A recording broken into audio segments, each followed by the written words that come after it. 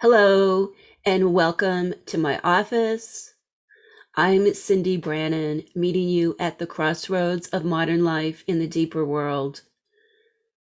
I've been developing this new podcast for months. I knew I wanted to have a conversation about how we are so much more than anything going on in our lives right now, that we are strong and that we are on this journey. It's about the climb.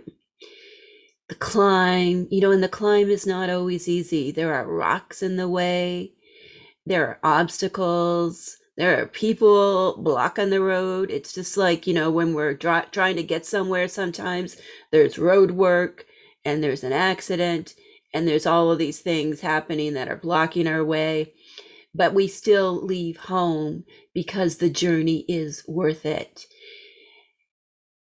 And it's so easy in our world today to get consumed by our fears and anxieties. Listen, there is so much to be upset about.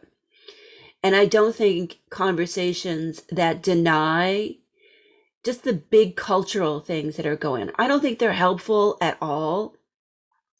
We live in tough times. The climb is real and the mountain is steep. Just navigating society today and everything that's going on, politics and the pandemic. There's so much going on. And then we lay our own personal journey, the obstacles that we faced in the past, trauma, invalidation, addiction, betrayal, loss, grief. I think we're all grieving right now because of the pandemic and everything else. The climb is tough and there's no denying it. There's no point in denying it. And because there is a world that is so rich and vast within us, this interior life of the soul, the center of our being, I want to have a conversation about how that is the real richness. In mythology, the underworld, Hades' realm, where Persephone found her triumph, was also seen as the place of riches. And we've come to a place in our society where there is such a denial of the richness of the subterranean journey, that the culture we live in is what you could call solar, that's focused on let's just be positive, let's just be happy, let's be wonderful. And I say, no, life is rough and all of the feelings have a place at the table. The more we dialogue and understand our inner world, our inner darkness, the more balance we achieve. It's like we level the mountain. The climb gets easier. So that's the discussion I want to have, is about how this vast richness inside of us, the world of dreams, the world of claiming your personal truth, the world of mythology and archetypes, how that is such a vast world of healing and strength, and that a lot of the modern personal development practices I know, as an applied social psychologist, a lot of these things really work as well. We need both. We can't deny the richness of the mythic, poetic realm of that deeper world.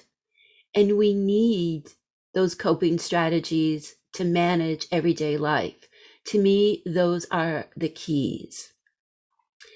I've written a book that's really quite popular. It's still surprising when I say that.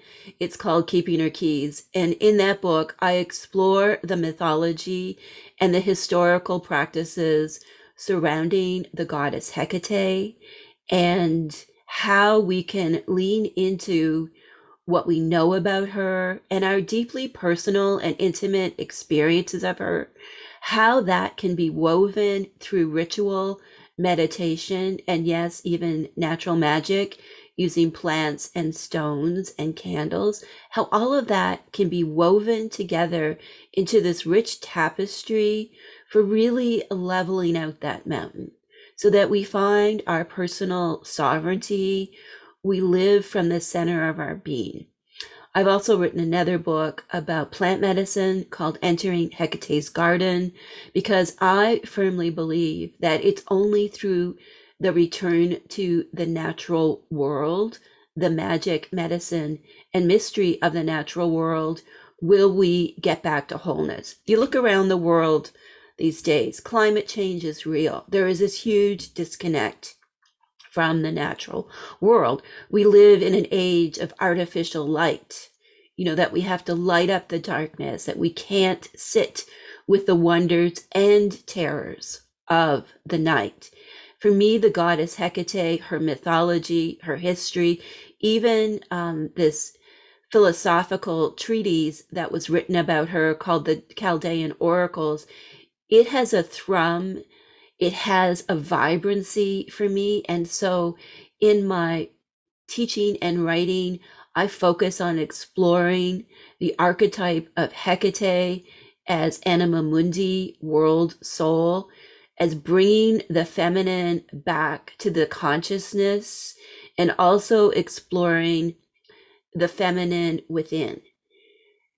That's what works for me. If it resonates with you, that's amazing. If it doesn't, that's fine. There are so many ways to wholeness, but I do strongly feel that the way to wholeness, the way to level the climb, the way to make the climb meaningful is to connect to the deeper world, however that is for you. In this first episode, I want to talk about the witch in the room. When I was considering what to do for the first episode, I landed upon just my own interior feelings about identifying with the archetype of the witch so strongly, what that means to me, and maybe you'll learn something from my own journey.